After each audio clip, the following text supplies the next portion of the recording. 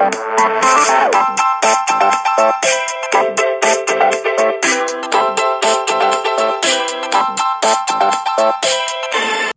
to Different Gravy, not just another Sheffield Wednesday podcast. I'm one of the hosts, Richard Miller, and my co-host, fresh off the phone to his pop-pop, fourth generation Wednesday fan, Dr. Luke Gledall. How are you doing today, Luke? I'm very good, Rich. Yeah. Steeped in Wednesday, as we'll find out this episode. Dipped into the River Wednesday. Held by his Achilles. You're determined to be the final of your kind, aren't you? You refuse to procreate. One of your famous things. What am I? What? Sorry. One of the famous things that's known about you on the Wikipedia, on the wiki of Luke Gledall. No? Refuses to procreate. Absolutely refuses. I guess that fits in the narrative with my sex life. So,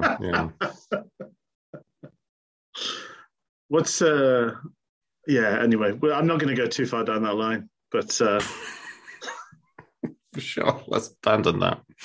You want to roll it back and say you're open to offers, that's fine. I think that's sure. Oh, we've got off on such a strange foot. Apologies. It's all right. I think we mentioned this in a previous episode. Was it like I've got that LinkedIn, the green profile ring open to boning, I think it is. Open to boning. Isn't that just having any presence online is basically a low level? I think so, yeah. I think that's where we are as a human species. Like all the time, basically. Yeah. There was a really good SNL sketch a couple of weeks ago, which was like, "Why did you like that?" or "Why did you hit like?" Yes. And then, and it was just basically like the only reason anyone ever hits like on an Instagram post is because they're secretly hoping that they will be noticed by that person and somehow finagle their way into a romantic tryst with them. You know, it's like Kim Kardashian has 200 million followers. Why did you hit like on that photo? Is that, well, sort of hoping she'd see it. And then I think they went back and it's like, you'd hit one from 5 months ago. Well, I was just thinking if I did an older one, maybe she'd notice that. But we have a bit of we're in the the holiday taint of of the football seasons, betwixt and between two seasons of football, and we like to stretch our legs a little. And one of the things we're doing this time around, hopefully it's a treat. Certainly something I've enjoyed doing from my part in.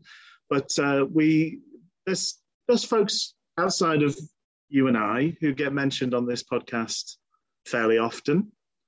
Their opinions get aired, their stories sometimes get aired, and we thought it'd be nice to reach out to a couple of those characters, those extra sort of hidden characters in our podcast world, the extended Gravy universe, and.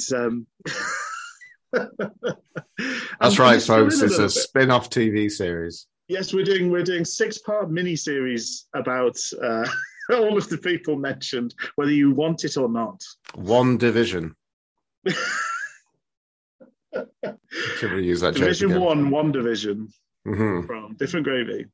But so effectively boils down to this week's episode is you having a conversation with your father. Mm-hmm. And the follow-up episode will be me talking to my sister, Suze, who gets watches matches with me and gets mentioned fairly often as well. Mm-hmm. So I think probably without further ado, let's cut to the interview itself, and then we can talk a bit about it afterwards. Sound good? Sounds great. So welcome to part 1 of 2 of the Different Gravy interview sessions. And today I've got the pleasure of chatting with my dad, Steve Gledall. So hi, Dad. Hello there, Luke. Good to talk to you. It's lovely and to good to talk about Wednesday, although over the years we have spoken many times of life in Sheffield 6.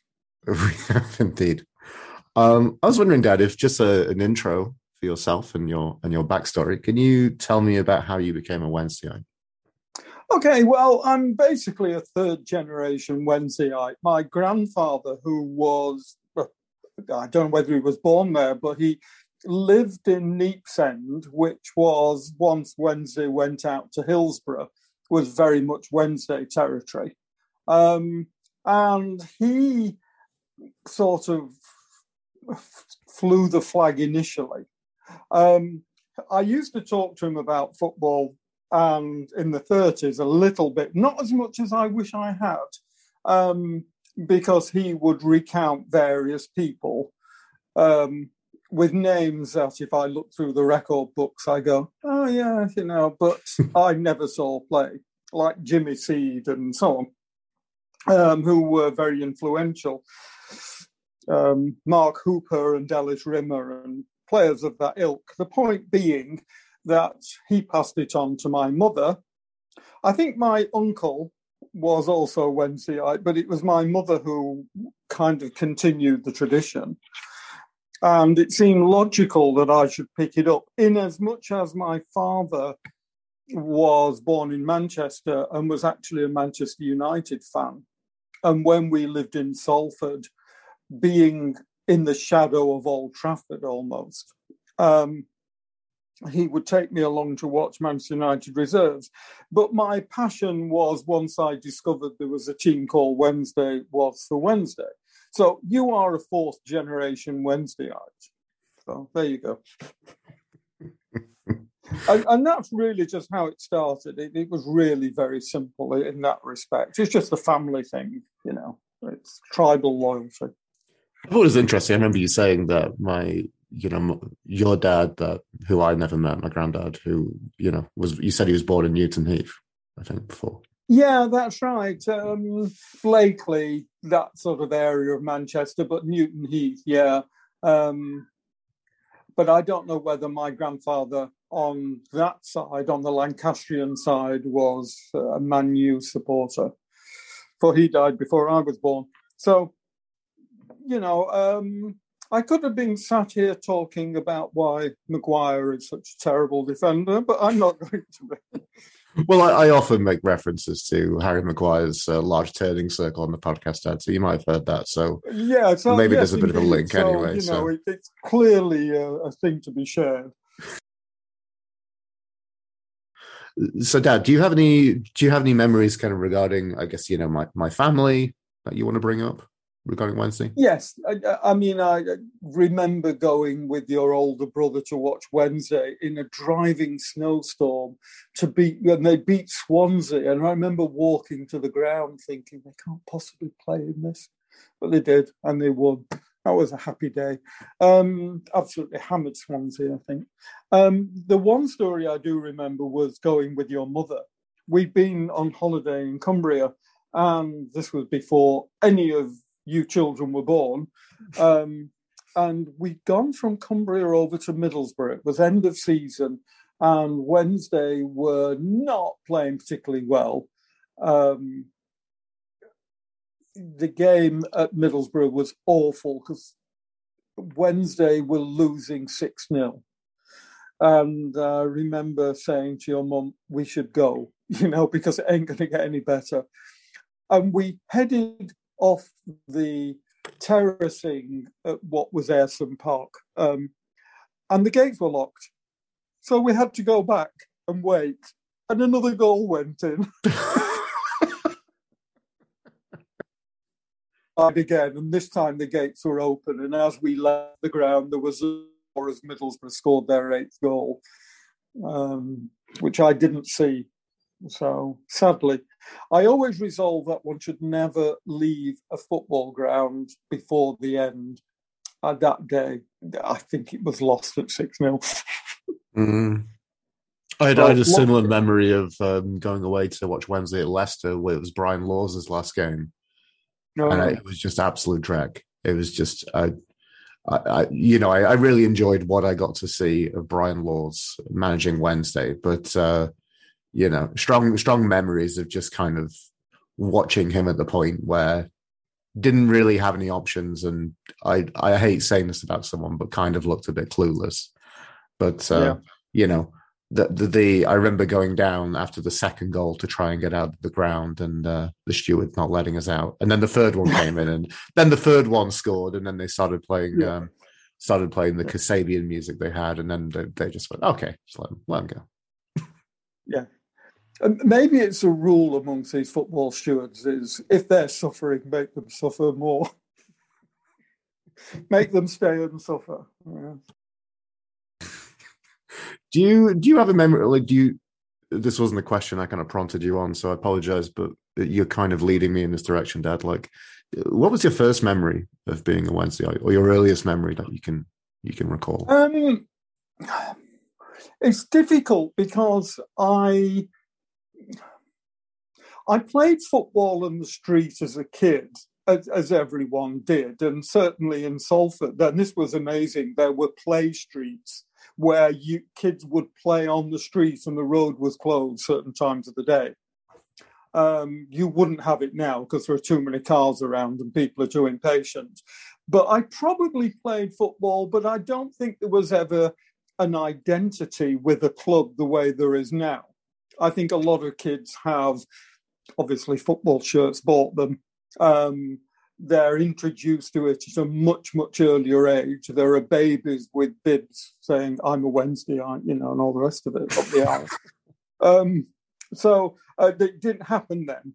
There were no, fan shirts. So I ended up in North London with my parents, obviously. And my father had taken me along to watch Spurs a couple of times. In fact, I think he once took me on a Christmas Day, which is probably one of the last Christmas Day fixtures ever played, of which I remember nothing but a long walk because there were no buses. We lived about 3 miles from Tottenham. And so I kind of was introduced to football. I'd gone with my parents, I remember, to watch Manchester City play somebody over in Manchester. But there wasn't an affinity with a particular club until I think at some point my mother must have told me about how wonderful Wednesday were. And I started looking at the results. And at that time, in the late 50s, Wednesday were coming out of their famous yo-yo period, and actually had put together a team that could challenge and did challenge in what was then the First Division. Actually, it's still the First Division now, but we have a new title to glory in, but it's still the First Division. So I kind of fastened onto this, but I went to a school in Boreham Wood, which was a London County Council overflow estate, which was full of Spurs fans. I think everybody came from Edmonton or Tottenham.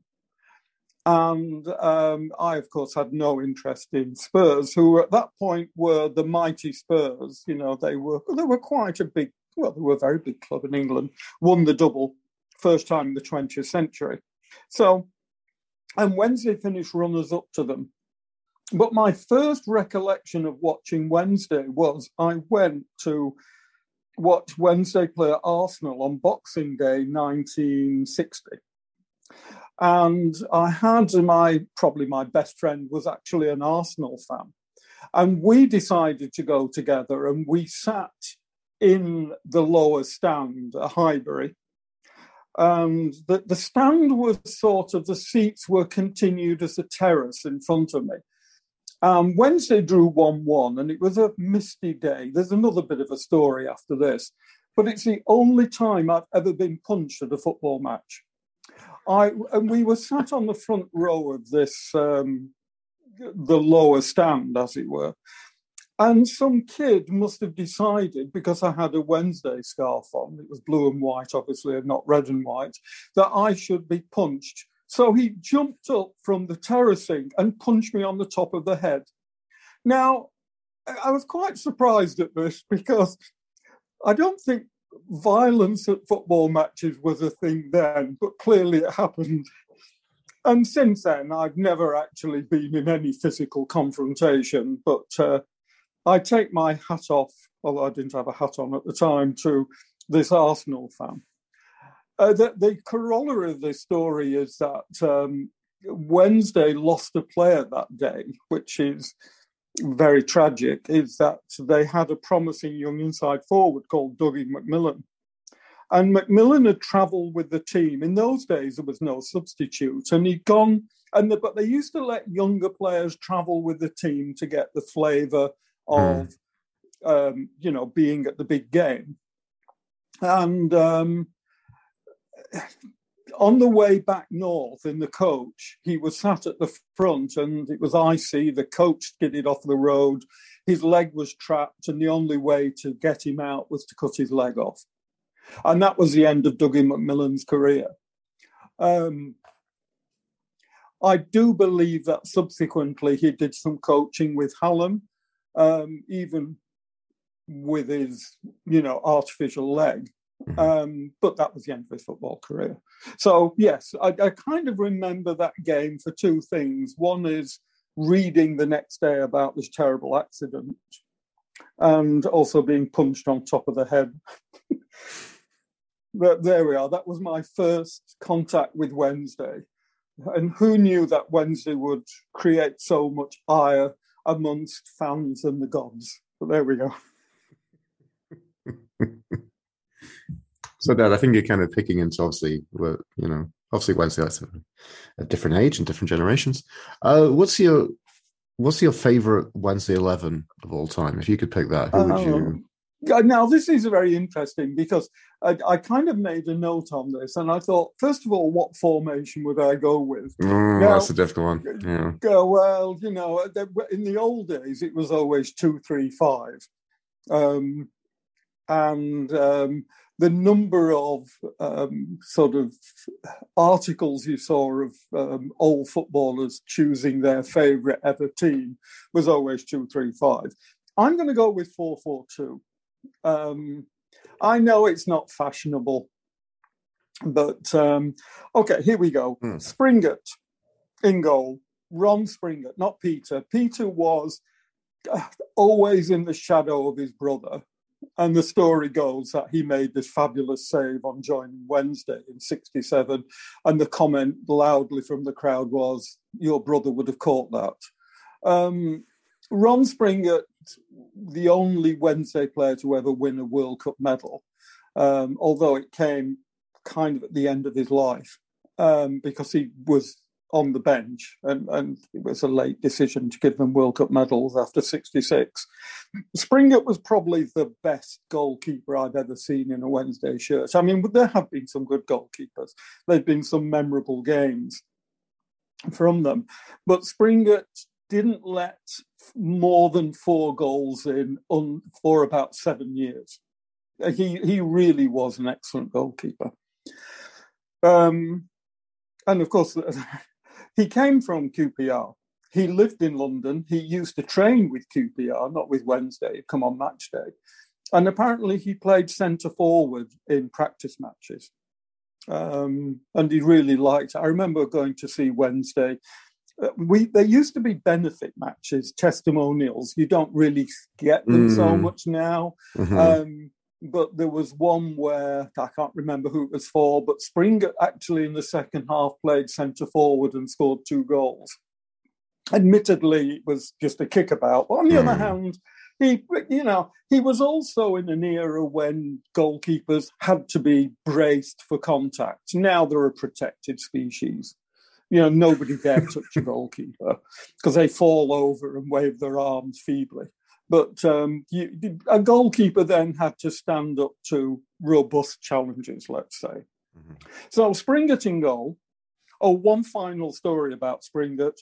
He had a very good record against Jimmy Greaves, who I'm sure you've heard of, who apparently he used to mock Jimmy Greaves by saying, "Are you the Greaves who scores all the goals?"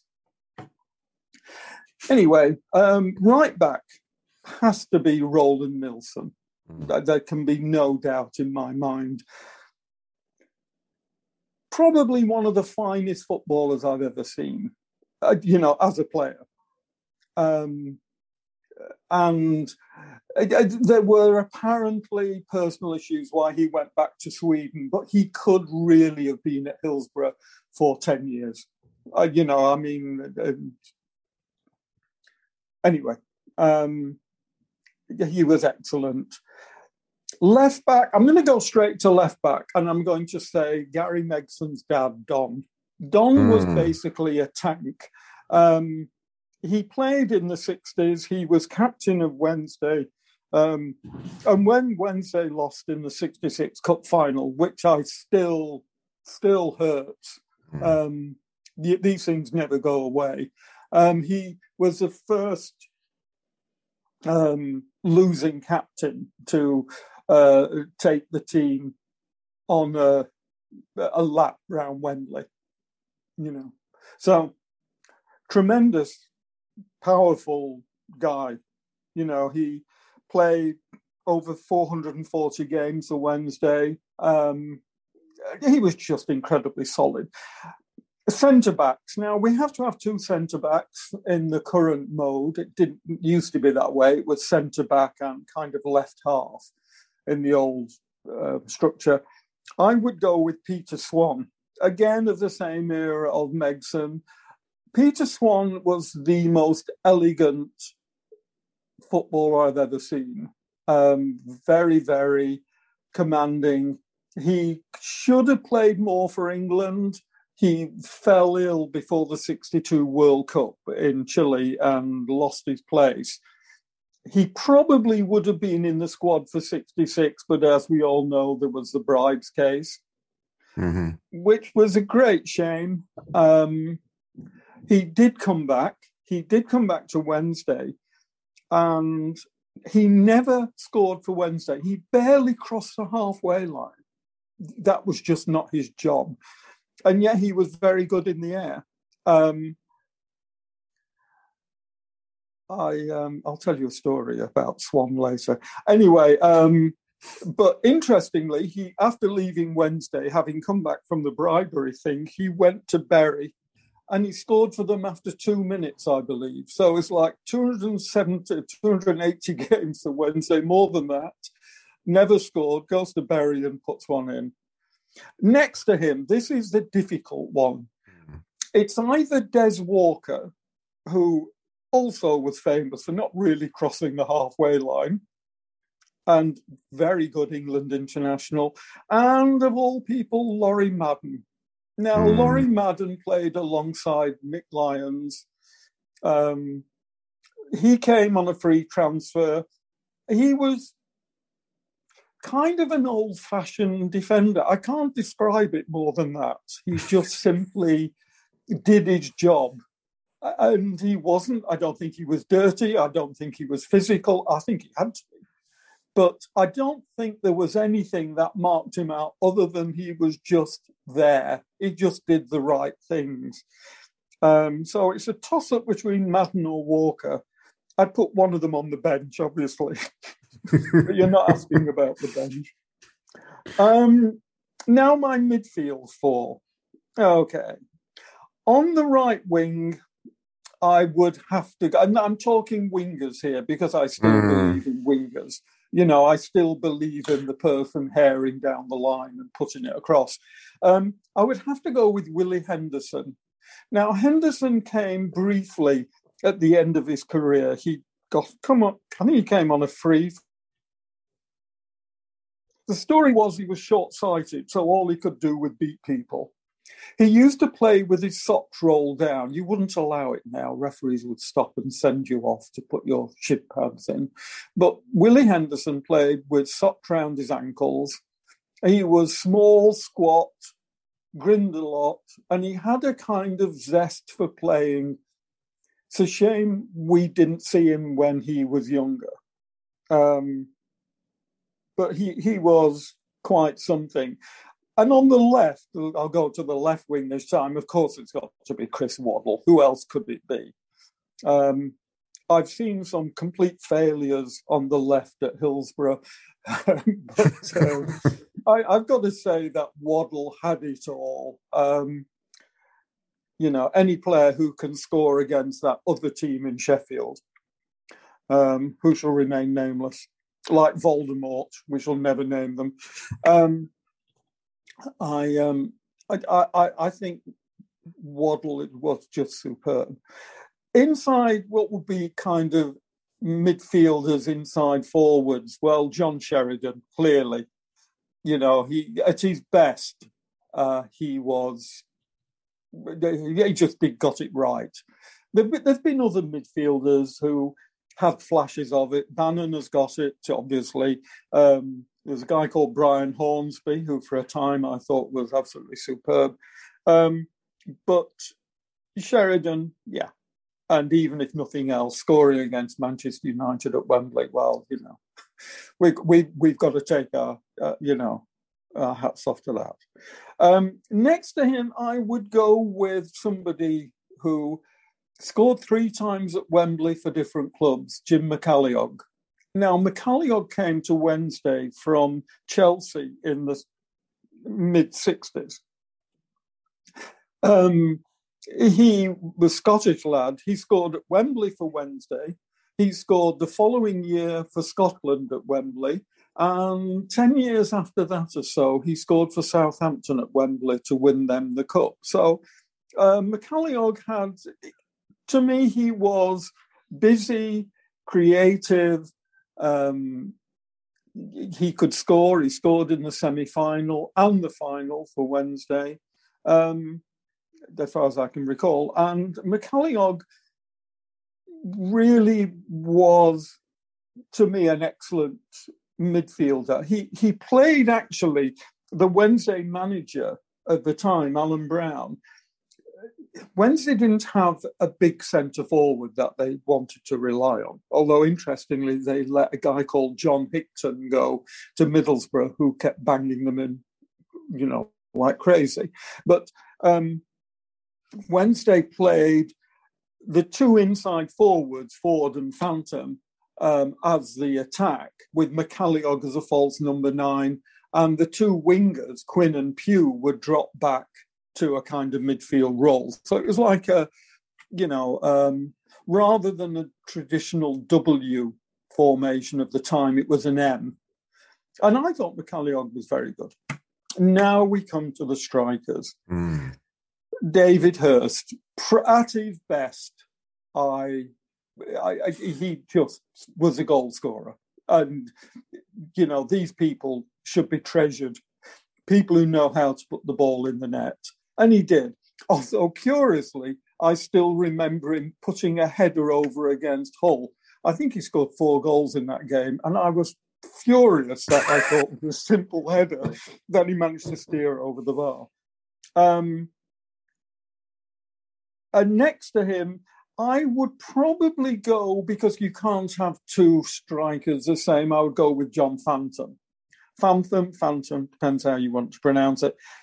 Phantom was born in Sheffield. He was apparently good at cricket. He lived at, Pitsmoor, Burngreave. He scored over 150 goals for Wednesday. He just was always in the right place to put the ball in the net. Again, goal scorer, that's what you need. He only got 1 England cap, which I think was against Luxembourg, but it was a time when there were a lot of choice for England. It's like now, there's always a lot of choice for England players, but at least he got something. So that would be my 4-4-2. I'm probably being unfair to some excellent players who I've left out of it. And like all these things, it's a matter for great debate. Who was better?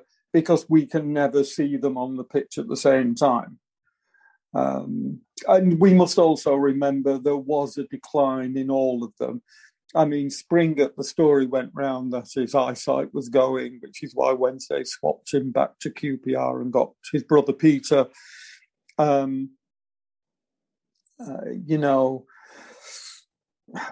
McCalliog went to Wolves because Wednesday were in decline. Waddle was coming to the end of his career. So there is always a sadness that, you remember their best bits and not how in a sense it begins to end up. Hurst had an appointment with a stone at the Middlewood training ground, as he told him. Yeah. Players have to, I suppose, drop out of the game in all sorts of odd ways, or begin their decline in a quite unexpected way. But there we go. I was wondering if you could tell me your top 3 goals you've seen, and I guess that could either be for Wednesday or against Wednesday. Well, you could probably. There's lots of. The thing about goals, of course, is you see a lot of them, and some of them are memorable, of course, and some of them not really. The ball just ends up in the net, and there are times where you think, I don't know how that went in. This was a particular nightmare when, for a time, I used to report reserve matches in Sheffield, both Wednesday and at the other place. And I used to dread when there was a goalmouth scramble because there was no one else for me to ask. I believe the tradition in football journalism was to ask everyone else in the press box who put it in the net. But anyway, top goals, without a doubt, the one that a player who I used to like, this was a guy played right back for Wednesday called Peter Johnson, scored for Wednesday at Spurs. Now, this was a game in November of 1962, and I'd gone to watch Wednesday. Because I lived down south, I could really only watch Wednesday when they went to London. And I went along to White Hart Lane, and I think Wednesday had been tonked at White Hart Lane the previous season, and I kind of wasn't that, Spurs were going well, Wednesday were okay-ish at that point. And Johnson played right back for Wednesday. He'd come from Rotherham as an outside right, but Wednesday had made him into a right back. And he was injured. Now, this was the days before substitutes, and if a player hadn't broken his leg, he was put back on the field. And I remember Johnson being taken off with a towel of all things round his shoulders, as if that would help. And he came back on, and he was limping on the wing. Wednesday got a breakaway. The ball was played to him, and he set off running for the Spurs goal. Now, White Hart Lane, at the time, it's all gone now, but the pitch was never great at White Hart Lane, even in this time of the year. It was November. And he kept going, and Spurs had been caught out, and Maurice Norman, the centre-half, was snapping at his heels, but didn't bring him down. He could have, these days, you almost think, yeah, that's going to be the professional foul. And Johnson got to the edge of the area, and the Spurs keeper came out, and Johnson planted the most lovely shot, just tucked it inside the post, a foot inside the post, a foot off the ground, and the game finished 1-1. Now, I think that incredibly brave run, and he certainly was far from fit when he did it, he was out for several games, obviously, afterwards. It was... I like to think that goal was the best I've ever seen. Having said that, there have been so many good goals. You can pick out Bannon at Wimbledon. Sorry, MK Dons. Did I say Wimbledon? Did I let that slip out? So Bannon at Milton Keynes. And so on, John Harkes, the American, at Derby, where he beat Peter Shilton from about 40 yards. And of course, we've already mentioned, or I've mentioned, Waddle scoring that free kick against the other lot at Wembley. All of these things stand out. But there are odd goals that stand out. I remember Wednesday had this midfielder called Peter Eustace, who took a penalty. And nobody else would remember this, but I remember thinking at the time, that was well done. Eustace took a penalty and hit the post and it rebounded out. And of course, he couldn't get to it, but it fell to a Wednesday centre forward called John Ritchie. Now, John Ritchie had come from Stoke. He scored for Stoke against Wednesday. He scored for Wednesday against Stoke. And he went back to Stoke, where he continued scoring against Wednesday. And Ritchie met it with a volley, which I didn't think was an easy thing to do, and put it in the back of the net. So the assist, I suppose, if you want to say, went to Eustace's penalty. The thing about Ritchie was he was big, tall, and everybody thought he was a big softie. He scored goals, but he never seemed to throw his weight around. However, at that moment, he put the ball in the net. There were really just so many goals. But I suppose the other one I would have to pick out is Crossley, the goalkeeper against Southampton when Wednesday were 3-0 down. And I remarked to your older brother who was with me there, oh, look, Crossley's going up for this corner, losing 3-2, and the header goes in. Beautiful moment. Having said that, I had seen already goals from goalkeepers, notably Peter Ogrizovic with a drop kick for Coventry, which went over Martin Hodges' head on first bounce and into the Wednesday goal. It was Steve Ogrizovic, wasn't it? Sorry. Steve Ogrizovic, yes. Yeah. And what did I call him? Peter. Peter, no, definitely a Steve, like me. And I have to tell you that goal, the silence must have lasted for 2 seconds when the ball flew over Hodges' head and into the net at the Kop end.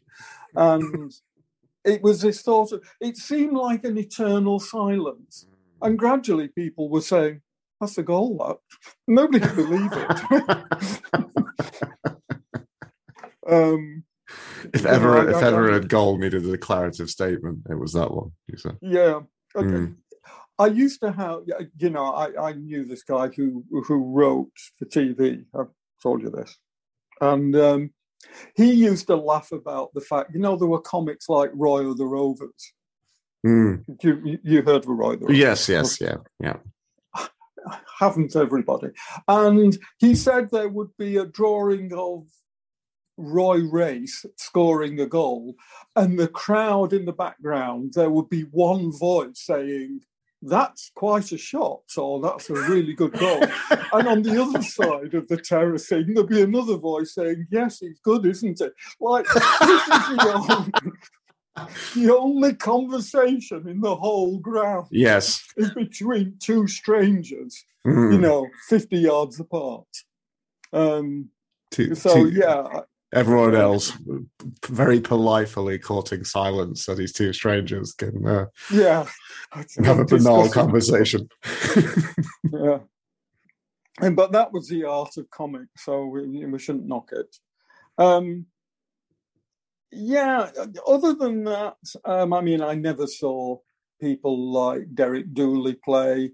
I probably missed all sorts of good goals. I seem to remember Chris Brunt getting, and Whelan, the player, scoring stunning goals and things like that. But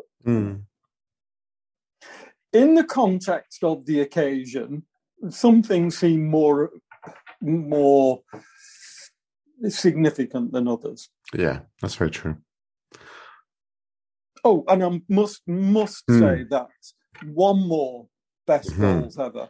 Who can possibly forget the Boxing Day massacre and Mellor belting in that long-range shot to start off the defeat, that famous defeat of the other lot? Was it? So that was Ian Mellor, wasn't it? Neil Mellor's dad. Was his nickname Spider? Yes, he was. He was a gangly outside left. It's one of the peculiar things that we were talking earlier about outside left. Why they either don't last longer or, I don't know, they kind of don't make a continued impact. But yeah, Mellor did well that day. And it was a great, great goal. Mind you, all those 4 goals were great. Let's be honest. Yeah. They all went in the right place. So greatest goals, so many, so many that I wish I, could relive. Yes, we've now got the miracle of YouTube to start watching them. Did this come a conversation before, Dad? Like just going on goals. Were you at the game when was it I think it was Hurst for Wednesday against Man City, and there was no cameraman at the game, so there's no kind of recorded coverage. I think he scored a hat-trick, and he went in net as well. I remember him going in the net. I don't remember the goals. There was some peculiar things like that. I don't know why there would be no cameras at the game. And I can't remember it. There is a story Except about it. I do remember him going in goal. There is a story about it being a rarity because of some camera mishap. And it was like one of the rareness of, no. Now they go with no coverage to guard against it. Yes. I believe so. Yeah. Going on to Wednesday memories, Dad, do you top 3 memories, or even feel free to please give me more memories? Well, over the years, and a lot of them are sort of things sometimes not directly to do with football. I mean, there was a time I was nearly locked in Hillsborough. I'd gone to report a reserve match, and there was the usual sparse 100 people in the crowd, and then I was in the press box. Now, in those days, the press box was next to the director's box, and there was a press room under the stand. And the idea was you went into the press room and you picked a telephone up, the old-fashioned type, none of this modern technology, and plugged it in under a little bench so that you had somewhere to write your notes. And, and you would do the report. I would have to do 80 words on the game. And then I would have to phone in the result to a press agency in London, because in those days, newspapers, they don't do it now. Newspapers used to publish the results of all sorts of matches. There was a list every day of things like, football combination reserves and things like that. So I'd phoned in the result, whatever it was. I can't remember who it was again. So the ground was, they were beginning to turn the floodlights off. And I went to take the phone back and leave the ground. I got to the press room and it was locked. And I thought, oh, God. So I had a phone in my hand, So immediately I put it back somewhere safe and went down to the door, and the doors were locked and there was no one around. And then the lights in the stand began to go off. And I was herring through the south stand, desperately looking for a door that I could bang on. And as fate would have it, there was a door into the players' lounge, and I pushed it and they hadn't locked it properly. And this bloke said, "Oi, what are you doing here?" I said, "Trying to get out." So that was just one of those panic moments of, what do I do? So that was a memory of Wednesday. Gratefully, I did not spend the night in Hillsborough, curled up in the south stand waiting for dawn. So you covered reserve matches. So you work for just as a bit of background, people will know, you work for the Star, didn't you, Dad? Yeah, but this wasn't done through the Star. This was an agency, which has gone. The agency used to be on London Road, and they would, for some reason, have this contract to go and cover reserve matches, which, of course, then were midweek. Now, I've got to tell you, the only Saturday one I ever covered was the worst game of football I've ever seen. Wednesday were playing Blackpool Reserves, or the Blackpool paper insisted they were called Blackpool Reserve, not plural. So I was watching Wednesday play Blackpool. It was March. It was a sunny afternoon. It was the only Saturday reserve fixture I ever covered. They must have had other people to do, the Saturday games. I just got the midweek games, either, the other place or Hillsborough. And this game started. I had to phone in a report every 15 minutes to Blackpool with an update of how the game was going, probably 40, 50 words. That's what they wanted to cover this. Mm. And this game, there was one shot on goal after 10 minutes and nothing else happened. And if I say nothing else happened, I mean nothing. I was reduced to making a note of throw-ins.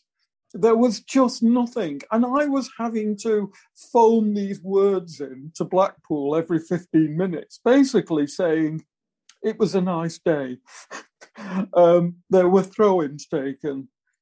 It was just horrible. And then to follow it up, I had to do 200 words on the game for the Blackpool paper, which I think I described the weather for as long as I could. And... well, that was horrible. Really chewed up that allowance on the weather. Yeah.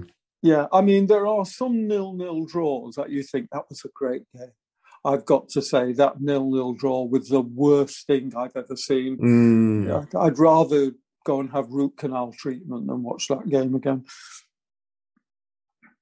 So there was that. So the other sort of memory of covering those reserve matches, one of the games was 7-4, and that was, and I can't really, I think Wednesday were playing Huddersfield reserves and then finished 7-4. So there were good times as well. My other sort of memory was sometimes as a fans, I went to Hillsborough once, it was 65, Wednesday it was Boxing Day fixture. Although it was the 27th of December. And it was a nice day. And the thing about football back in the 60s was that everybody smoked. And everybody at Christmas got cigars, or little cigars. So the aroma at football matches, Boxing Day, was just unbelievably rich, with all this cigar smoke. And of course, even on the cot where it was open, because there was no cover on the cot. Astonishing. And Wednesday were playing Arsenal, and Wednesday were 3-0 up after 12 minutes. And of course, we Wednesdayites are thoroughly enjoying this. And I remember this guy turning up, pushing his way through the crowd with his little cigar in his hand. And like a lot of people who had cigars for Christmas presents, looking very smug, saying, "What's the score?" Because there was no electronic scoreboard, anything like that. And being told it was 3-0, and him being 12 minutes late, so he'd missed 3 goals. The look on his face was priceless. I still recall that. Fortunately for him, Wednesday did get another goal, so he had something to cheer. The other thing I remember, and this is the worst thing I think I ever did as a football fan, because it was so brainless, was I'd been to see Wednesday about that time play Leeds at Hillsborough. And Wednesday had won 3-0. This was Easter Monday. And I thought, Leeds had just come up, Jack Charlton, Norman Hunter, etc., Bremner. And I thought, we're really good. I'll go to Leeds to watch, the return. Because then games were, you played somebody on like Easter Monday, on an Easter Tuesday, you would have the return fixture. Footballers won't put up now with, 2 games in 24 hours. But that's how it was then. So I got on the train to go to Leeds, and I'd never been to Leeds before. And in those days, trains had little compartments. It wasn't a long run through of open seats, and you were squashed into these little compartments with individual doors on bench seats. And there were probably about 10 of us crowded into this compartment. And as we were pulling into Leeds, the train slowed up and stopped. And it was right, and you could see Elland Road from the train. Mm-hmm. And God knows why I did what everyone else did. Somebody said, let's go. We won't go to the station. And everybody poured off the train to run across the train tracks. And I still shudder to think what the hell was hundreds of Wednesday fans leaping from an admittedly stationary train, but running blindly across train tracks just so they could get to Elland Road without going into the station. And of course, I went with everybody else. So kind of one of those brain dead, why did I do that things afterwards? I mean, fortunately, there was no train coming the other way. So that was incredibly stupid, but you do these things when sometimes you're a bit younger. As it happened, Wednesday lost 2-0, so it wasn't that much fun. In the end, on the other hand, I survived. So there are all sorts of things that you remember. I remember Wednesday beating Manchester United 5-4 in '68, and it was a lovely August day.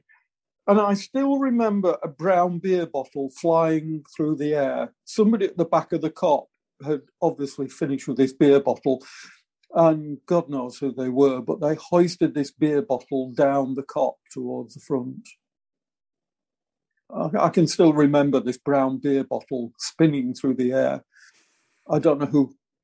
It was awful. But this type of thing used to happen in football. Now, nobody throws plastic cups around like they used to throw beer bottles. And there's me thinking that football, no, it wasn't that violent,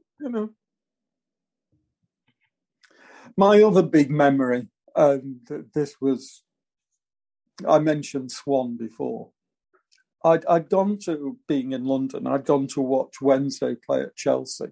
And Chelsea then were a middling team. They didn't have a lot of money. They had good players. And the ground was awful. It had a dog track round it, So I was on the halfway line. And of course, I had my Wednesday scarf on, which was blue and white like Chelsea. And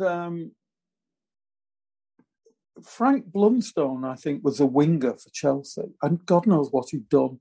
But he was on the halfway line. And Peter Swan, right in front of where I was, so fortunately, we were separated by the dog track. And Swan wandered over to stand next to him. And I watched and thought, why? And with the referee was distracted, Swan kicked, I think it was Blunstone on the ankle, who went down like a sack of potatoes. And Swan haired back to the centre circle. The crowd were seeing it near me and were howling angrily. I slid my Wednesday scarf off. Nothing to do with me.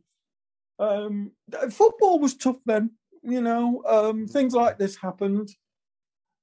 I remember going to watch Rotherham play Wolves, and a former Wednesday player was playing for Rotherham.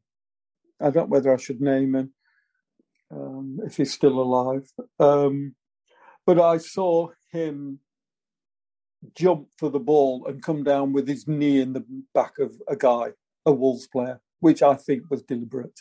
And I actually felt sick. I actually thought, again, right in front of me, I thought, it's awful. But these things used to happen. So you kind of remember odd things like that rather than great flowing football in a way. Yeah, you talk about the great games and the great players, but it's the odd things like going to away matches and being able to walk round the ground to get to the behind your own team's goal. You would pass the home fans going in the opposite direction at half time. All that's gone now, you know. You stay in your seat, you know.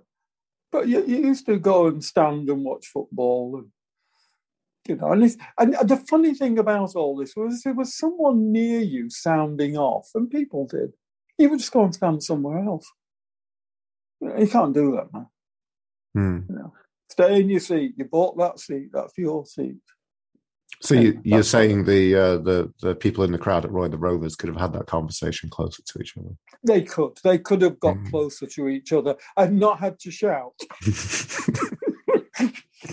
I mean, they really didn't do their voice box any good to do that. Yeah, so there were all sorts of odd things I remember. I mean, you know, meeting. I did meet a few of the players, not many. Well, that's going to kind of dovetail into, I guess, my final question I got prepared for you, which was you've mentioned some kind of stories about your memories of kind of covering the club and having those kind of behind the scene moments that, you know, I think I've been a little bit fortunate to have a couple within my Wednesday fandom. And, you know, I have my own memories of, you know, Darren Potter requesting that he has Sky Sports in his hotel. Not quite worthy to make a full story of, but things that kind of I don't know. It depends who was paying, you know.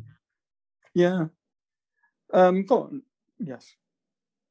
No. So do you have any other fun stories about covering the clubs? You've mentioned your one about being in the, you know, nearly locked within Hillsborough Stadium. No, yeah.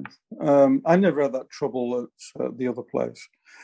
Although a couple of kids did come up to me there and want my autograph, which I took me a lot to persuade them that I wasn't actually anyone important, just because I was sat in the press box. It was really nice of them.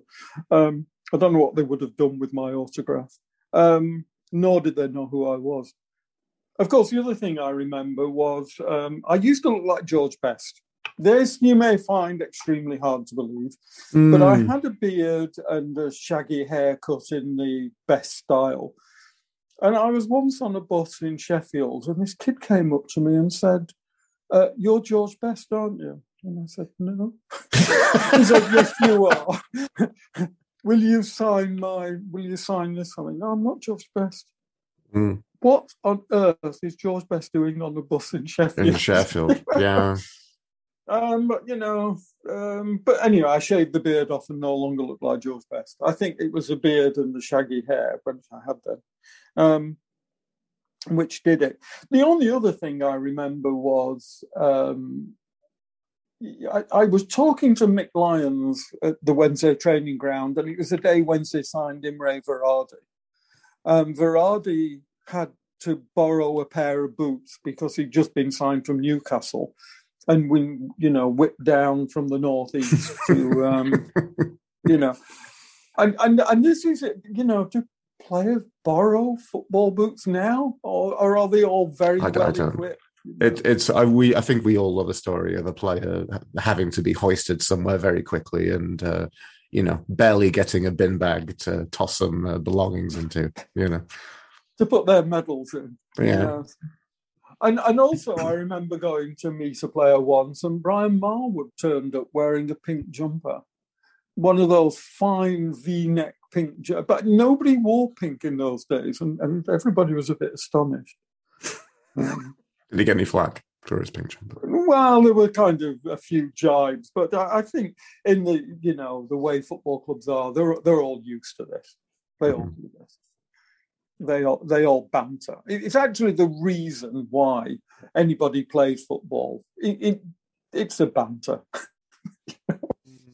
It's the jokes and sniping at people, which is one of the great things about football fans. You know, I mean, I've seen sports events in America, and they're enthusiastic, but they don't have the passion that football fans have. You know, they don't have the wit. Some of the wit of football fans is just awesome. You know, I mean, there was a story of one goalkeeper, probably shouldn't name, it could be allegations of bribery. and fans were waving £10 notes as he got onto the pitch. It's just splendid. And I just think it's something about football fans, certainly in this country, who are just incredibly witty and funny. They can also be very naive, but on the other hand, the jokes are great. And the songs are great. The crowd singing "We All Live on a Blue and White Cop." All our friends are here on board. Jim McCalliog and David Ford. It's just awesome. And I know now everyone sings, the current song, but then people used to just make them up with whatever was big in the charts. And that again was another thing which I don't know, does that happen now? Do people make up songs? I don't know whether current songs lend themselves to that. Not so much. I don't know. But can you tell me? Sorry, go on. Sorry, I was going to ask. How long has Honolulu Wednesday been a thing? I've got no idea. You've just surprised me.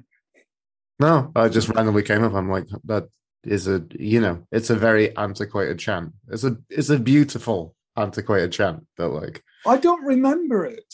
For some reason, that's escaped my memory of the songs we used to sing. I say we used to sing.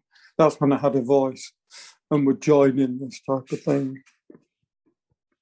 But of course, the other story, I must tell you this. Because football fans used to be mixed up, there was no segregated thing. You would basically stand next to a bunch of the opposition. And you would bait them and they would bait you back. And that was the give and take of it all. But we were playing the other lot at Hillsborough in a local derby. And people had turned up, obviously from work, and so there'd be their lot and Wednesdayites standing together because they were mates at work. And I overheard some of these, whatever they're called, these other people. I heard the Wednesdayites saying, Wednesday were really unlucky last week when they hit the post. And this very smug member of the other clan said, that's not bad luck, that's bad shooting. Okay. In the game, this other team proceeded to hit the post 3 times. And this bloke looked furious because he wanted to shout unlucky name of club and couldn't because it was bad shooting. So kind of the object lesson there was, no, don't say something like that. Because as far as I'm concerned, the other lot have always, unlucky has preceded their name so often. But he couldn't shout it, poor soul. The other lot are always proud as well. They're proud of everything they do. Every failure, they're always proud. Oh, yeah, absolutely. But on the other hand, we're all proud of our teams. We might be rubbish, but it's our rubbish. The other thing I just want to say is I used to have this theory about the 30-year cycle of Wednesday. I may have mentioned this to you many years ago. Is looking at the history of the club, we seem every 30 years to peak. So 1900, 1930, 1960. Oh, look, 1990. Yes. We're Europe, we were in Intertoto Cup. We were there.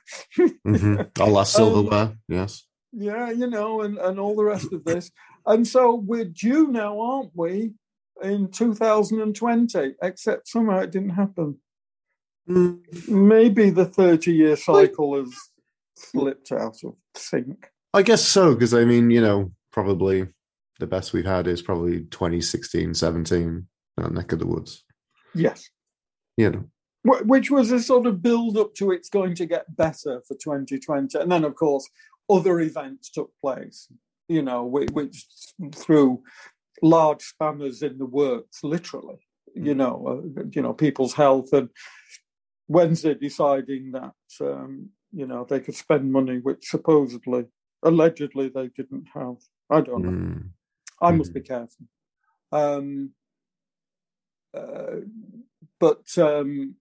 Maybe we're building back to that. Maybe it's just slightly delayed.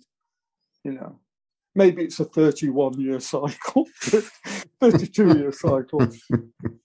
Said he, hastily consulting the astrology charts. But one thing I will say, Luke, is that it has never been an easy ride being a Wednesdayite. I know there are teams who've never won anything.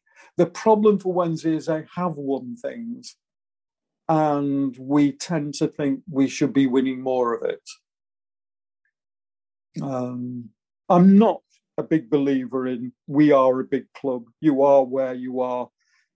The league table never lies, etc. But it has been uniquely tough being a Wednesday fan. Largely because we are the senior club, in the area. There's no two ways about that.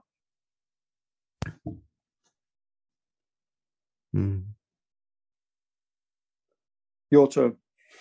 I was just going to say, I think I still love the imagery, as silly as it is, of the sleeping giant, the eternal hibernation of the sleeping giant.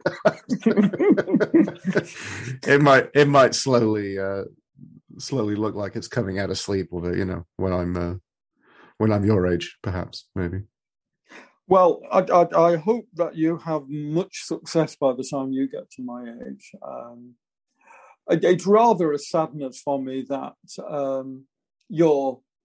I didn't go to Wembley when Wednesday beat Manchester United. I went for the Hull terrible game against Hull. Was terrible. Yeah. Despite the enthusiasm of the fans, and I was at Wembley in '66 when. We lost a 2-0. Well, we threw away a 2-0 lead. Everton were the luckiest team ever that day, but so it goes. That's football. I kind of didn't. Well, there was a reason, because your older brother was in hospital with his appendix. So I was going to say, I watched it from the comfort of a bedside chair with him as Wednesday beat Manchester United. But I did have a ticket, which I did actually hand over to somebody else, which they were eternally grateful for. But family first. So I would like to think that there should have been more events like that. There seem to have been a lot of semi-finals where we didn't quite pull it off, or something happened. And some of them were the usual suspects that we come up against, like Everton, but you still keep, as I say, it's our rubbish, and we still keep standing by it, and still, and I'm still puzzled why anybody likes anybody else in the area. Yeah. But I know my cousin was a big, mad fan of the other team, because I think he felt that he didn't want to be in a family which supported one club. And so there are lots of reasons why people have allegiances. But, Sheffield Wednesday are the senior club, and there's no getting away from it. And as senior club, everybody wants to beat us in the area, And sometimes, sadly, they do. But this is the life of a true football fan. Whereas, I now mix with people who have, through my playing football at my advanced age, who have incredible allegiances to teams that they've never seen play. I don't get that.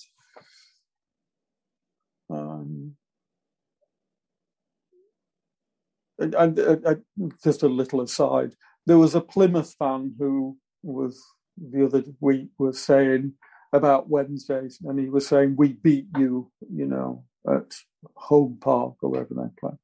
Mm. And I just said, well, yes, it was good result for your lads. I'm so glad we don't support a team like Plymouth.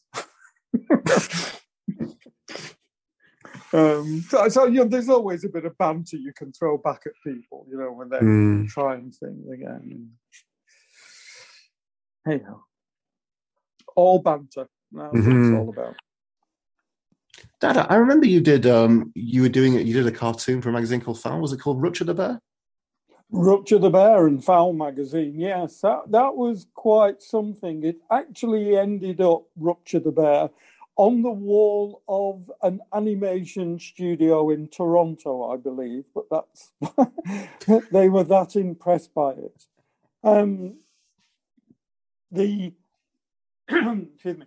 The idea behind Foul was it was a kind of private eye of football, and it was started in the 70s by this guy I knew who wrote for television, and his mate, his co-writer. They had quite a bit of success writing, and even got a play on television about life in a press box at a football match. But they started Foul and they rejected stories of, do you know that so-and-so is sleeping with so-and-so's wife? But they tried to encourage people to look at the funny side of football, and with it, some of it, the criticism of how football was run in the 70s. Now, I got into this because first of all, I can draw a little bit, so I was useful in that sense. And I didn't know these people, but I went with a friend of mine to watch Wednesday play at Stoke, at the old Stoke ground, which of course is no longer there. One of the many grounds I used to go to, which are no longer in existence, i.e. Highbury, with the famous punch on the head. But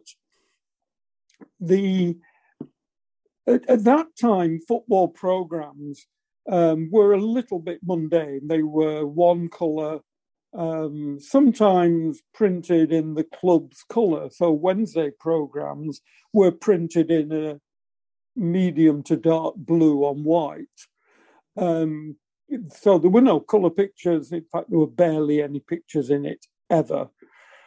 That wasn't really the purpose, I suppose, of the programmes. But the Football League Review was added to a lot of football programmes. And the Football League Review was a full-colour magazine that was stapled into football programmes. It lasted a few years. And I suppose it was a general puff piece about football generally. So I remember one cover, it had a picture of a guy who played for, I think, 13 league clubs called Frank Large. And they pictured him in each one of his football shirts from QPR, Northampton, Carlisle, etc.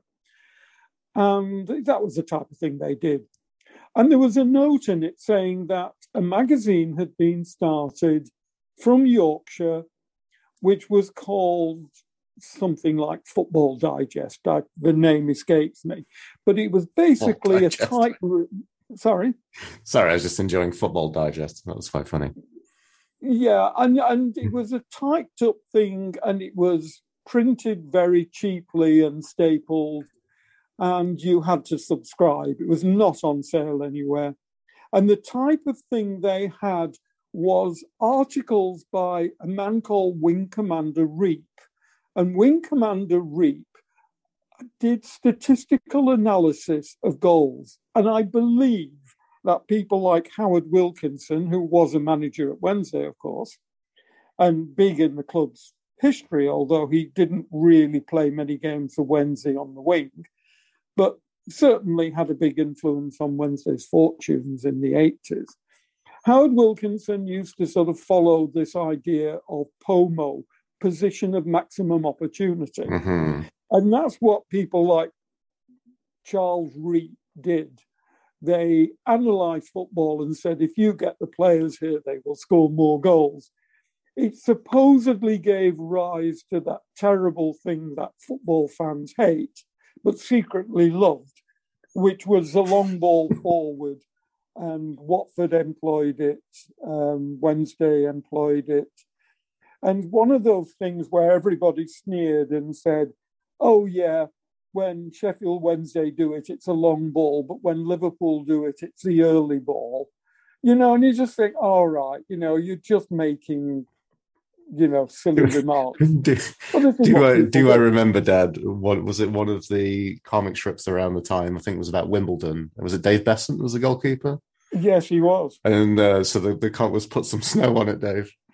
Yeah, absolutely. The ball would come down. In fact, I think one of the worst things I ever saw at football at Hillsborough was Vinnie Jones in a midweek floodlit match playing for Wimbledon.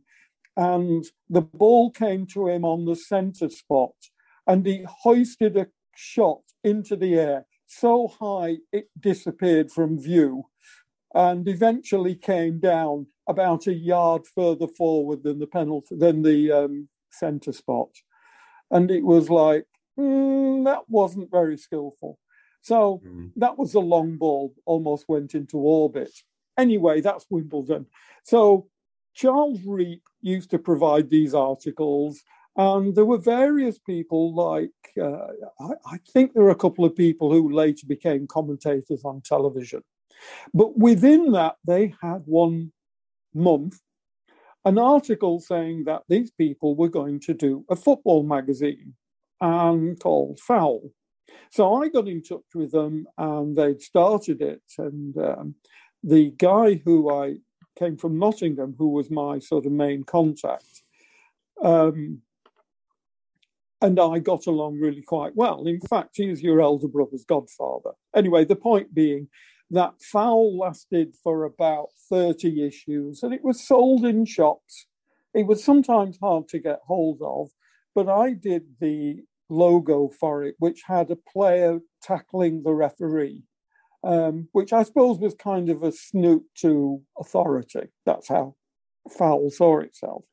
Well, I used to do various bits and pieces for them, including a sort of parody of comic strips. And one of them was Rupture the Bear. And Rupture the Bear was a football fan in the days of the 70s when people like punk bands had short trousers and bother boots and scarves around their wrists for some reason. Bay City Rollers style. And Rupert, also known as Rupture, meets Bill Badger or whatever his name was, who's taunting him about the Nutwood Cup. So I did that. The thing about Rupert the Bear was they were 2-panel cartoons with a little poem underneath, a little 2-line doggerel under each picture, and a bit of a longer description. I believe people used to cut these out of the newspaper and save them, pasted in albums as sort of cheap comic books. But I did this little parody of Rupture the Bear, which, as I say, ended up somehow, I believe, on the wall of an animation studio in Canada. And I always remember your mother bursting out laughing as I read it out to her, the text, which was Bill Badger taunting Rupture with, "You're still wearing those same old bleeding yellow trousers." Still makes me laugh, because that's what Rupert did. Of course, I didn't have colour in Foul magazine, though they did do an annual which sort of had all sorts of things in of football to do around the country, and people contributed from all over. It was really quite interesting. It was very much a community effort in that sense. But they actually did an annual which had which only one appeared, and it had a colour cover, which had a picture from a Chelsea match of a player being bent over with someone behind him. And the sub-headline under the Foul annual was the Chelsea Book of Unnatural Acts.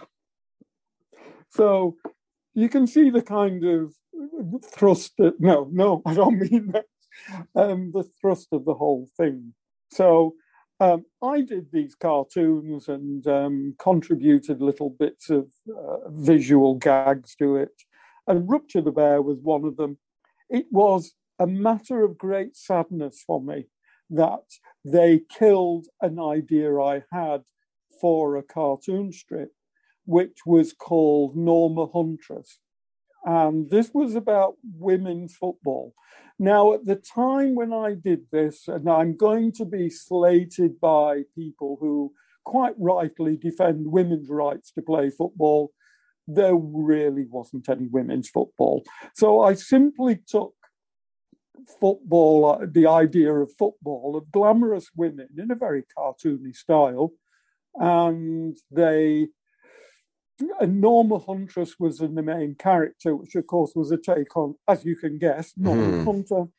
And the girlfriend of one of the founders of the magazine hated it. She didn't like the idea of women being portrayed in this way. Things like Norma played for the England under 34Bs. Now, I quite enjoyed doing it. It was terrible. It was awful. It was funny. And they killed it. Things like a football with the Mary Quant logo on it. For those from the 70s would know that Mary Quant had this flower kind of design on things. And so there was a football with a Mary Quant flower on it. All of that went. What a shame. But that's life. And that was Rupture the Bear and Foul. And what a great idea it was, but they just couldn't keep it going. They didn't sell quite enough. Promotion was non-existent, really. You just had to see it in a newsagent. And I think, nobody ever took many of them. But there was some good stuff in it. There were some good jokes in it. As I say, they avoided the sleaze, which has always been in football, and drink stories and all the rest of it. But they did allow, and this was very much pre-social media, they did allow people to criticise clubs. I live now in Chesterfield. I remember there was an article about what went on at the old Chesterfield club on Saltergate and so on, I don't know how much people had an insight into what was happening or whether it was just grumbling, which I suppose is really social media. Yes, that was Rupture the Bear. I still remember, Dad, there are many great things that you've done in your times, Dad. Thank you. Weirdly, Dad, I'm going to say getting to see the sheer artistic beauty that you've put with Rupture the Bear kicking Bill Badger in the nuts is something else. You had to do it. I was on Rupture's side. I'm not for violence in football. I've never seen it done as brilliantly, comedically, and artistically as you did it. So thank you for that, Dad. Well, thank you. I tried to copy the style of the artist who was way better than me. But, I used to have nightmares about Rupert because he lived in this endless forest and I couldn't work out why anybody would live in this endless forest with the occasional chimney poking up through the trees. So I tried to draw that too. Probably wasn't an endless forest, I just didn't go anywhere.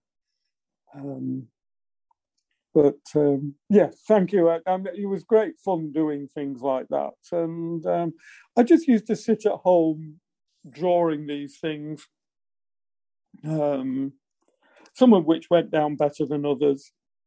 I once did one of Don Revie, which was basically Don Revie being the former manager of Leeds and he then decamped to a Middle Eastern club, didn't he? Middle Eastern country. But all these were good fun, all these things. But on the other hand, we don't really have the same print media now. So, it wouldn't work now. Hence, you're doing the podcast rather than doing this in print. That's true. I think we've covered it all. Anything that comes to mind that we missed? Or anything? Well, there's lots of things. It depends how far you want to go into it. I mean, memories play false in one sense. You remember certain things as being magical when they weren't. And little things like, I remember watching Wednesday B Team at Hillsborough, and Kevin Pressman had got the goalkeeper's slot. And did England beat Northern Ireland? I can't remember, but I do remember Pressman came out for a ball that was never his, and this other team scored. And I remember thinking, that's your England chance gone, mate. Hey ho. You remember little things like that, rather than sometimes, as I said before, the magic of, flowing moves and fabulous goals and, and so on. There's just little moments that stick in your mind and you just think, oh, yeah, I remember that. Mm-hmm. That was a shame. Other than that, we were talking about top 11 players. We should name a sub. There should always be one substitute. By the way, here's a little known fact. When the first substitutes came on, the players did not have a numbered shirt. Really? So you have a player on? You would have a player on the pitch with Sans with number, no number on their Sans back. number. Mm. Yes, and I mean that was. I think the first time I saw a substitute come on was David Ford, and Wednesday had gone out of that. They were in the interregnum where they didn't have stripes and they had that blue body with the white sleeves for a few years. And he somehow looked incredibly thin without a number on his back. I remember looking at him thinking, you look frail. It lacked a white number on his back. So numbers are fattening. This is what we've learned. And numbers are fattening, yes. Particularly, obviously, the bigger numbers. So he would have had 12, which then became the thing, because players only wore 1 to 11, which did allow us to. Can I just say, it did allow us when John Ritchie, who I mentioned before, scored a hat-trick for Wednesday, and he wore the number 9. And somebody, I remember saying, it had been a long time since a Wednesday number 9 scored a hat-trick. Well, now you wouldn't say, it's a long time since a number 71 scored a hat-trick, or whatever. But yes, so...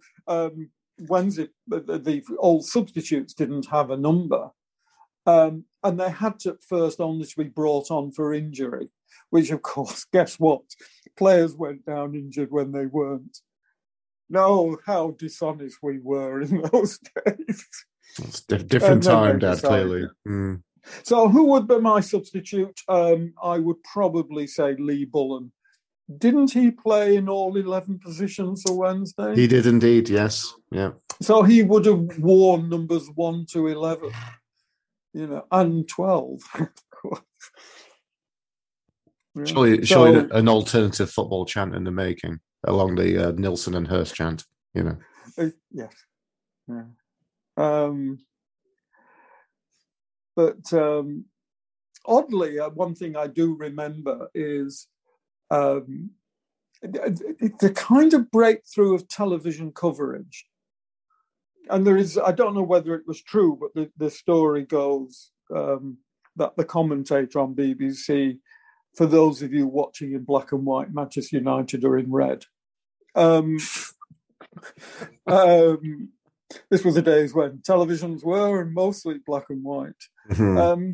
But the kind of the transition, one of the things that obviously I've observed is the transition from wall-to-wall football on television. Shall I watch the French league tonight, or is there a game from Turkey on? It's kind of the way football is now on television.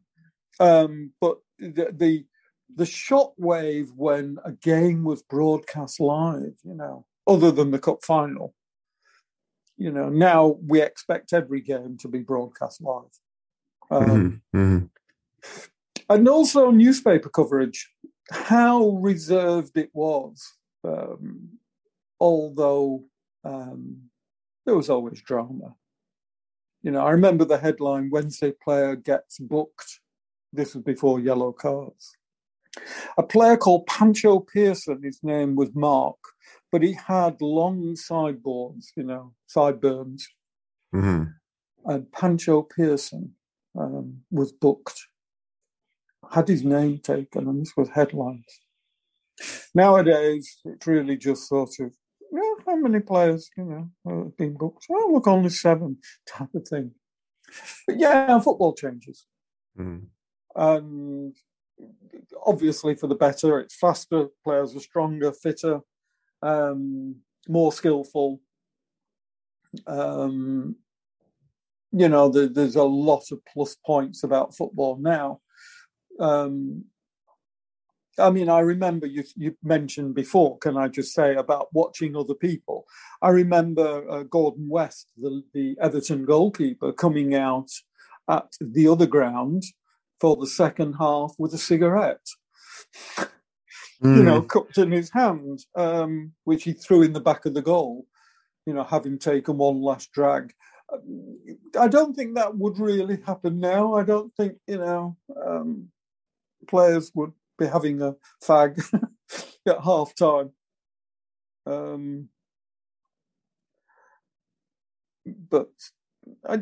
one thing about my history of watching football is because I live down south, I used to do things like just go and watch football anywhere. And I went to QPR when they played at a sports stadium called White City. And White City had been built, I think, for the 48 Olympics.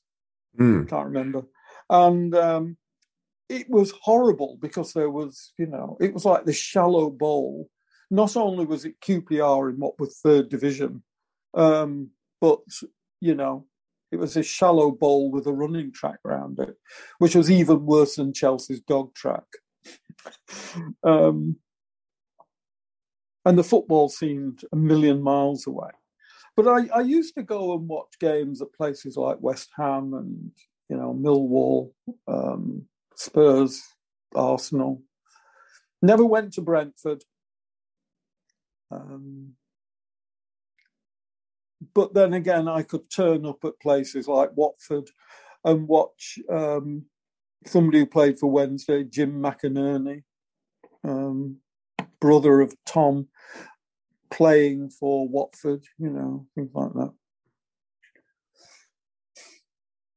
You see, that was the thing about football then, and forgive me for banging on about this. I know I've talked about it before. Footballers were a kind of smallish group. They weren't international in that true sense. They were the home countries. There were Irish players, Scottish players, Welsh players, English players. But you didn't really get anybody from abroad. So you kind of knew the same players were moving around the game.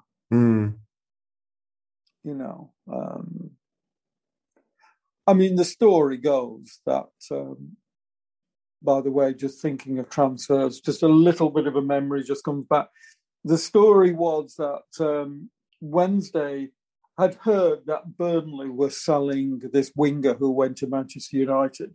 So this is a time, the secretary and the chairman jumped in a car and drove at high speed over to Turf Moor, where only to learn that this player was indeed for sale and had gone to Manchester United. And supposedly Wednesday, these two from Wednesday said, have you got anybody else available? While we're here. And we ended up with Sammy McIlroy, not Sammy McIlroy, I can't remember his name. Sammy Todd, that was the guy. Sammy Todd, wing half for Northern Ireland. You know, I just like the idea of turning up at a ground, club and saying, "Have you got anybody for sale?" Yeah, much like a trip to the supermarket. Yeah, absolutely. What's on offer today? Yeah. But the football has changed, and great that it has. There's so many good things now, and it's being able to watch it again in slow motion. Blink and you miss it in those days, or in the case of the man turning up 12 minutes late on Boxing Day, be slightly late and you've missed most of the, the best bits of the game. So, football's different. Will continue to evolve, but where will Wednesday be? That's our only question. Good. Well, thank you so much, Dad. I really appreciate you taking the time to chat to me and come on the podcast. And I've really enjoyed this. And thank you so much. Thank you. Well, and good luck. It's been great podcast, great listening. It's good to know that the spirit of Wednesday is alive. Long may it last. Thank you, sir. Thank you, Dad. Bye. Bye. So we're nothing but honest on this podcast, Luke. And I think in the interest of full disclosure, we're recording these sort of top and tail segments in a position where I have heard around about half of your interview with your dad. And you have heard none of the interview with Suzanne. So it's a fun thing. This is a kind of speculative realm we're living in here. But I've really enjoyed what I've heard so far. I can't wait to hear the rest. But how did you find the experience yourself? It was wonderful. It's funny because there's a lot of stories of chatting to my dad, things I've heard from chatting to him before, and some things that I haven't heard before. I really enjoyed hearing kind of his analysis of the Wednesday 11. Yeah. Just because it's so interesting to think about, like as my dad was saying, like we never know how these players would stack up against from days of yesteryear.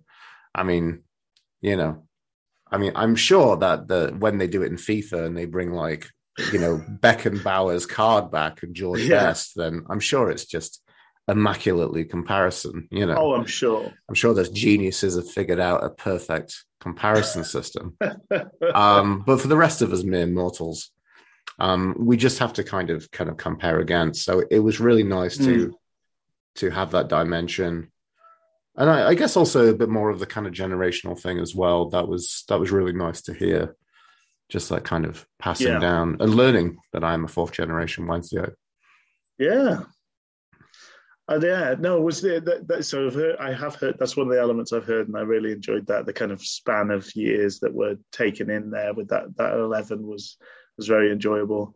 It does make me slightly jealous because I think we kind of caught the tail end of a very golden period. But and also to get a bit of insight into the fact that the 90s was really a golden period, and to have.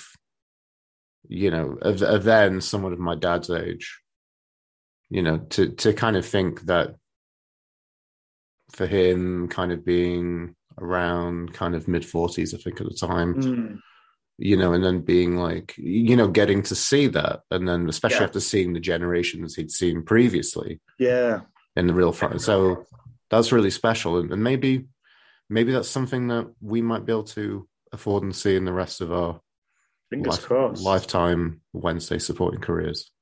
Yes, absolutely. Fingers crossed. But I love just there's a natural sort of element of sort of anecdotes tumbling together and things being, events becoming more closer and closer entwined through the years and things. So I really, and particularly enjoyed the amusement of being punched in the top of the head, but also then that goes hand in hand with the tragedy of a young player, Dougie McMillan, losing his leg and his career. And so, it's great. I absolutely loved it. And I really laughed very hard at the Roy of the Rovers riff, because I'd never really noticed that before, but then immediately on hearing it, I was like, oh yeah, because I did read a bit of Roy of the Rovers. Maybe it was kind of throwback Roy of the Rovers in my time, but very funny. Yeah, and I also think, like, funny in a weird way, kind of growing up, my oldest brother had Viz, and they had a take on that Billy the Fish. Yes. Which I think I recognize more of the tropes from the satire. In a weird way, I think this maybe says a lot about me and my generation. Like, someone can mention a film and I'll be like, I haven't seen it, but I know the references from The Simpsons. Yeah. Yes. You know, you've seen it through that fisheye lens of satire. Yeah, good stuff. Were there many sort of stories that were completely new to you? Were there any surprises in there?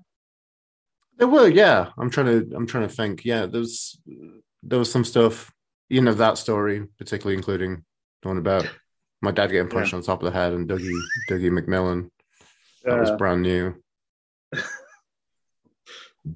And him getting it was a bit of an addendum to the conversation. I kind of squeezed it in, I'll be honest, with the transparency.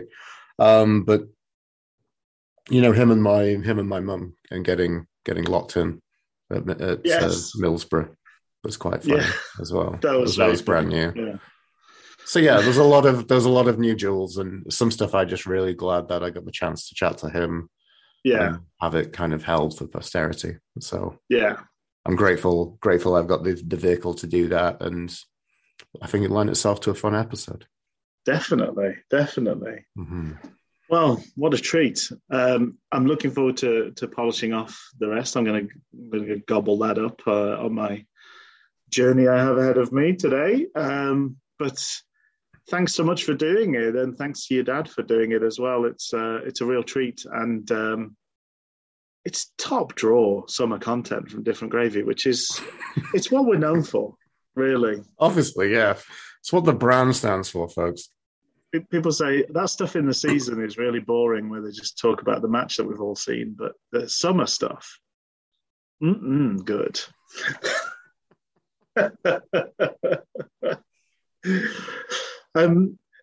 Well, anything else for today's episode, or shall we scoot off and wrap things up? Let's wrap this one up. Well, yeah, as I say, thanks to you, thanks to Yadar, and we'll see you again next week, folks. Thanks very much. Look after yourselves. Thanks, everyone. See you. Bye.